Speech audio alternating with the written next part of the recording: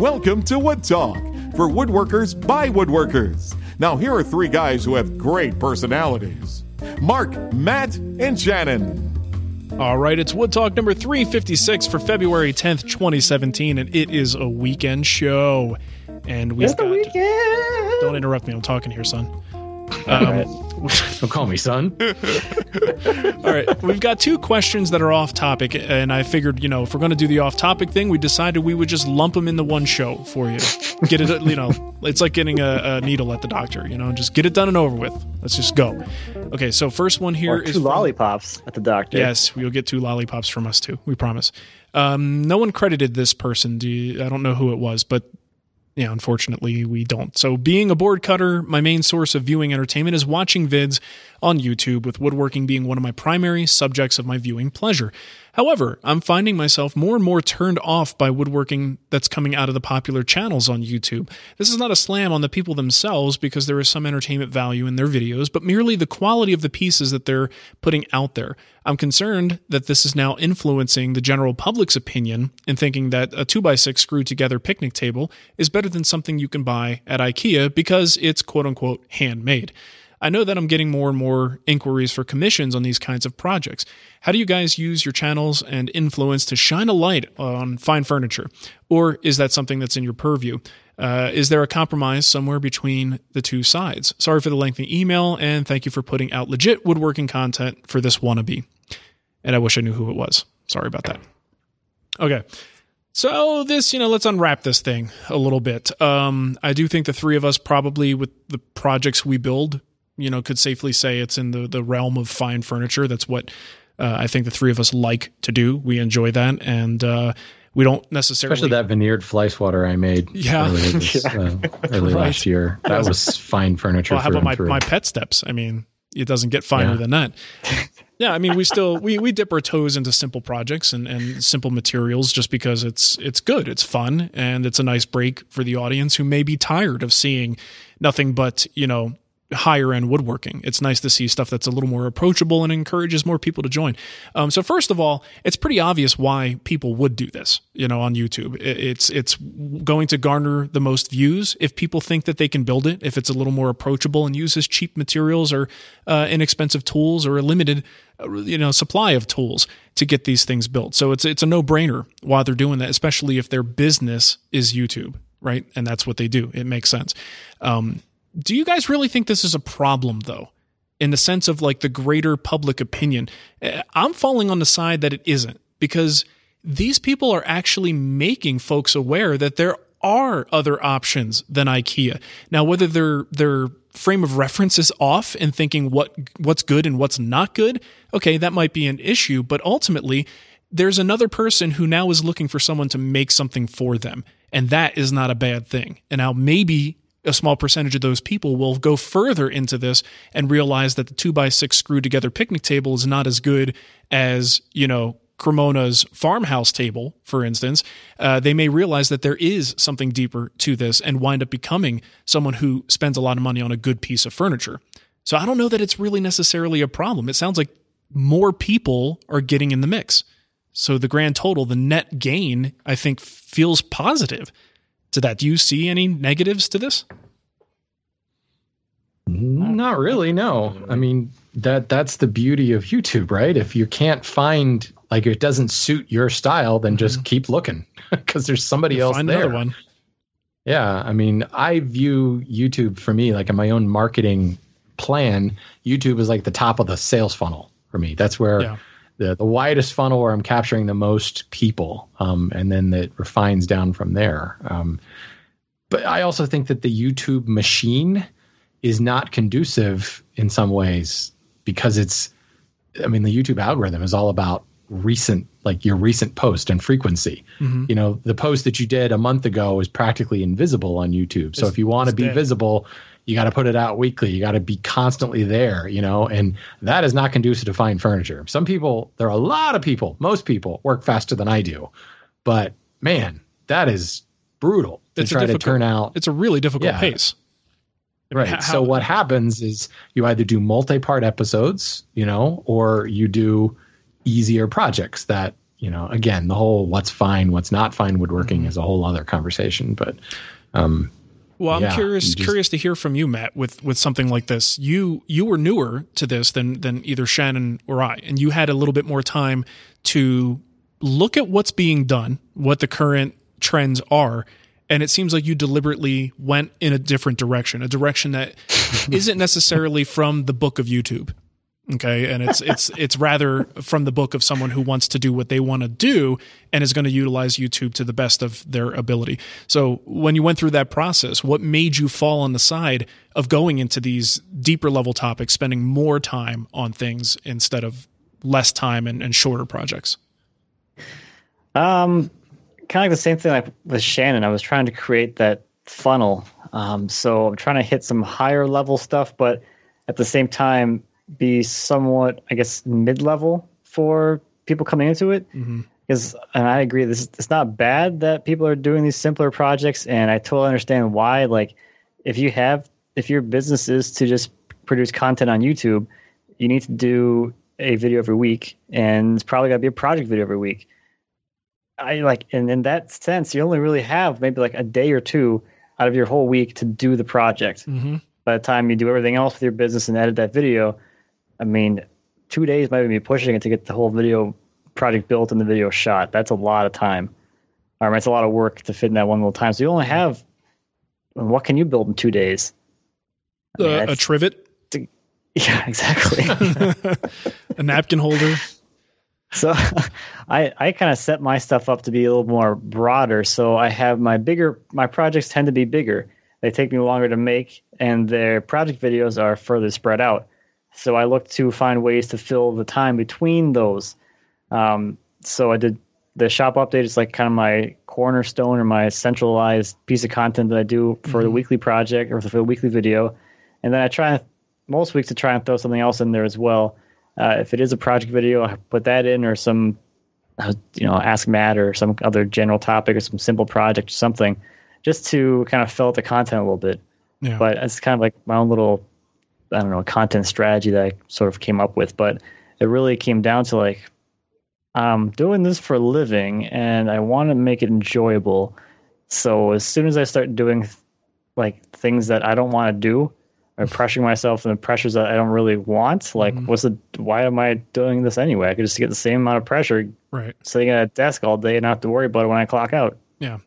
Well, and it's interesting when when someone's looking at the popular YouTube channels, and there's a reason they're popular, because they do follow a particular formula. They have a routine release schedule. That's the reason you know who they are. And I think their natural progression is one that follows the trend of what's happening in that space. I mean, it stands to reason. That's how they're making things go. And it just makes sense. So if you look at their subscriber numbers and compare them to the three of us, for instance, you're going to see some major differences. Like, we're not breaking any records with our subscribers. And we know that because of the type of content we produce. We are further down in that funnel that Shannon talked about. We are deeper into the niche because we know simply by taking time to explain things, or maybe not putting a project out every week, we are going to get less viewership. And that's just the way it is. And we have to be comfortable with that in order to continue to do what we do, and not also fall into the fast moving current that is YouTube, that people tend to get up.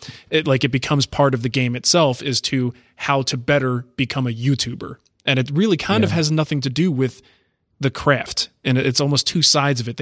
There may be some pursuit of the craft and becoming better at the craft, but there's a whole second craft. And that craft is creating a successful YouTube channel, that people are focusing on honing as well, which is a lot of work to get that done. I'm just thinking back to like how I got started, and YouTube didn't exist back then. But YouTube now, as Matt said, or as Mark said earlier, really kind of pulls in the casual woodworker, or the maybe wannabe woodworker, or the DIY just bought a new house or something like that, and getting that exposure. And I was the same way. Like, I had various projects I wanted to do, and I was looking for kind of quick fixes that I could do over the weekend. That led me to David Marks and Woodworks on the DIY network. And then I was like, holy crap, like, mostly intimidated, but partially like, ooh, I want to do that, and how do I do that? And how do I get into that a little bit more? I think YouTube's the same way. but much better at it, because there is so much variety. Back then you had basically Norm, and then David Marks came along, and then there were just all the random HGTV. Actually, that didn't exist then either, did it? Wow, I'm old. You old man. It was PBS or nothing, basically. Yeah, that was about it. Wow. Old man Shannon. All right, so there you go. Little bit of YouTube stuff. Haven't talked about it in a while. So the second question here is dealing with sponsorship. It's from Chip. He says, "Hey guys, enjoying your podcast. I was listening to your talk about the pitfalls of an online business and have to admit I'm very surprised to learn that your primary source of income does not come from your woodworking business.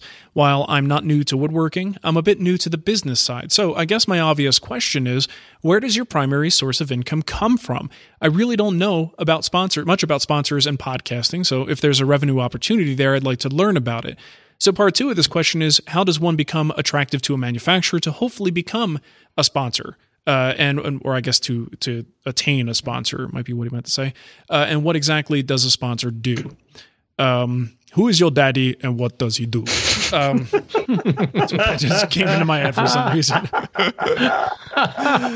That's awesome. Who is your daddy? What does he do? Okay, so get out. Oh, I just totally lost my train of thought. Okay. So I think if you got the impression that we are professional woodworkers for a living, that's a mistake. We don't try to put that out there. I don't think either of the three of us sort of sells ourselves as professional woodworkers. We are 100% pure content production, and what we make is the subject of that content. Now, just in case you don't know, if you're fairly new to the show, Shannon doesn't do this full time. Shannon has a day job for a lumber company, but he does just about as much work as Matt and I do, and he calls it a side job, basically, with his side business. So the three of us, like 3 jobs. Yeah, he's got 3 jobs. So it's a lot of work, and we do it. He's a very tired man. Good multitasker, though. I'll tell you that. So we do make money from our content. There's a lot of different ways you can make money with content. And this, I think, ties into the first question, because if you are in this sponsorship mode or advertising supported mode, it really is about numbers. And this goes into answer his last question. How do you become attractive to a manufacturer? Well, let's look at what we were just talking about with these people on YouTube who have channels who are just trying to get more and more viewers. And the more viewers you have, the more attractive you are to a sponsor. There's another side to that, though. The more clout you have with your audience, the more attractive you can become to a sponsor. And that's a little harder to sell because they don't necessarily see that. But I know, for instance, with our guild, that's a good example. Our guild members are buyers. So if I recommend a product because I have a really strong trust with that audience of guild members, if I recommend a product or if I give them a coupon code that gets them a particular really good sale, I can guarantee a ton of conversions, like a sick number of conversions with these people because of that special relationship. But take that out to the broader free audience, the free site audience. Do I have as much sway with them? Well, probably more than the average person does, but it's still a general audience, so the conversion isn't going to be as high. That's something that's hard to sell. But ultimately, numbers matter. So when you look at a big channel like DeResta's channel, that's a guy he's got some stuff to swing around there when he talks to a tool manufacturer and says, hey, do you want to have your stuff show up in the show? Not only do you have to send it to me, but you're probably going to have to write a big check as well for this to show up here. I mean, that's how you monetize this stuff. So kind of a very general thing here. Anything you guys want to add to that with regard to sponsorships and what they do for you as a show? No, sponsors, they're companies too, and they want to make money. So they're looking to you to help them with that goal. That's their goal. So however you can sell yourself to them to help them realize that goal, as Mark kind of pointed out, I can convert a lot of these people to your customers for you. So that's a good way to go. It's marketing. So you got to sell yourself to that company that you're hoping to work with.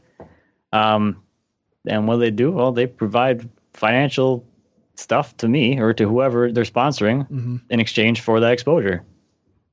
And I think that's one of the things that I find I giggle every time, and I mean it well when I giggle, but it does make me giggle when I hear someone's like, I just started a YouTube channel. How do I get sponsors? And it's like, well, now's not the time to ask that question. Like now's the time to build an audience. And once you have an audience, there's difference between sponsors and free stuff too. That's true. Yeah. There's lots of people willing to give you free stuff, because there's really no skin in the game for them. Mm-hmm. Right. But actually getting somebody to pony up some dough. And on the converse of that, as Matt said, you got to sell yourself to this company, but you also need to kind of take control of that, for lack of a better term, campaign, because if you don't produce results for that company, they're going to fire you. They'll find somebody else who won't be those asked results. back.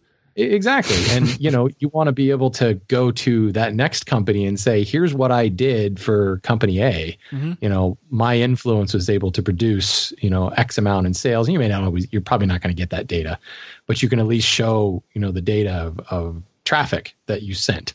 Right. Because that is really, unless the company sponsoring you is giving some sort of call to action, some sort of deal, coupon, or something that they can track, it just comes down to traffic. They just want more eyeballs on their stuff, on their website.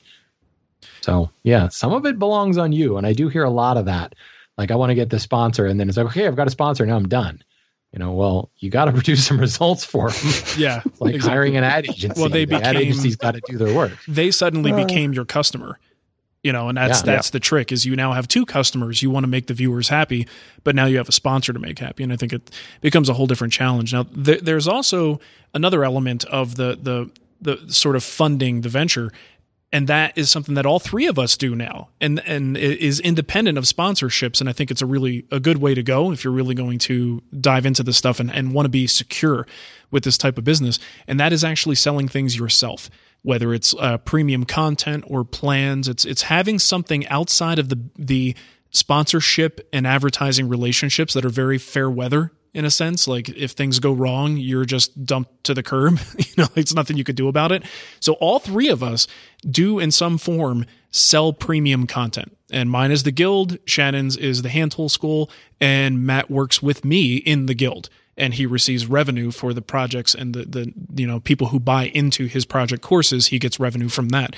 And that's a great way to stabilize the ship all year long. So you don't have to take every little opportunity that comes across and kind of sell yourself out trying to just make your business survive. So I think that's a really good part of our strategies that I think helps us survive, the three of us.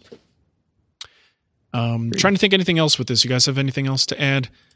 Don't want to harp too much on it, but I think I think be true to your audience. Don't be the shill. Don't be the sellout. As much as Mark gets accused of being a sellout, his stuff has always been true to his audience. You're not going to find him. And we ran into that here on Wood Talk, where a sponsor came to us. We had an agency was working with, and they're bringing the mattress thing in. And I was like, okay, everybody sleeps, but it was a bit of a stretch for us. And that's one of the reasons that we walked away from that, because it wasn't, all you're going to do is anger people. It didn't feel good doing that. Yeah. And that's the other thing. Trust your gut. You're going to know, unless you're just a bad person, in which case you probably won't last very long. Thanks to social media, the landscape we're in now. This is a self-filtering sort of self-correcting environment. So, trust your gut, and don't just go after it because they've expressed interest in you, because ultimately I think that's going to hurt. It's going to hurt the market as a whole, because people will just stop watching you. But then the perception that all these YouTubers are just there for the buck and whoever will show up, and I don't think that's good for anybody. Yeah, cool. Yeah. All right. If you guys have thoughts on this, I know it's off topic, but you may have something to say with regard to sponsorships and how we keep our businesses afloat. We're always interested in hearing it. So leave us a comment in the comment section on this post. But otherwise, Shannon, why don't you give them some contact info and we can get out of here? I would love to do that. I'd be happy to be a part of that. Good. I'm glad. Yeah. If you like the weekend show, or if you hate the weekend show and you want to get us back on topic, you can let us know. You can leave us a voicemail on Skype. Our username is Wood Talk Online.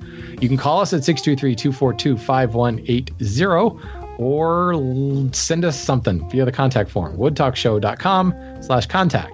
Or you can always leave a comment at the bottom of this post at woodtalkshow.com. I always say that like they're actually on the website. It's like 99% of the people are not. There's like 3 or 4 that do it, so. Yeah. Something like that. Who you Click are. somewhere to land on woodtalkshow.com and leave a comment there. And yeah, that's it. That's it for me. Awesome. I got nothing else to say. That's so cool. I can find something else to say. If you keep recording, I'll come up with something else to say. I'm going to hit stop. Mark It doesn't matter if you keep talking.